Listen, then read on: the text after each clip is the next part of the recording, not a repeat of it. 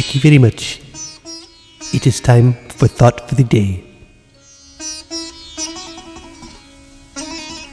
If you were to take all the dead flies that they've collected in your windowsill over the last summer and put them in a bowl, or you could have any size of bowl. You could have a small bowl if you have a lot of flies, or a big bowl if you have a lot of flies. Place a nice layer of flies at the bottom of the bowl. This should be a glass bowl.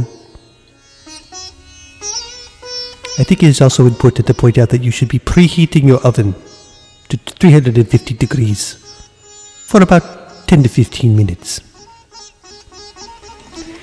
Once you have put the flies in the bowl, you need to add half a pound of beef and half a pound of Italian sausage. And I would also put in half a pound of rigatoni pasta.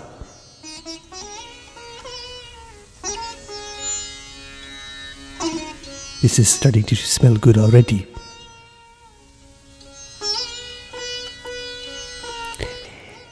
Once you have added all the beef and the sausage and the pasta, you want to put in 4 ounces of mushrooms, drained,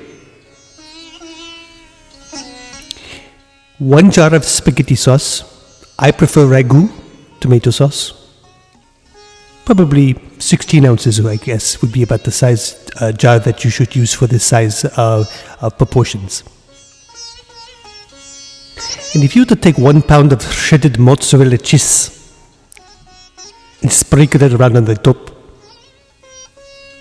and add some breadcrumbs and sprinkle it around on the top, and takes a little bit more flies and sprinkle them around on the top, just for decoration. And if you were to put this in your oven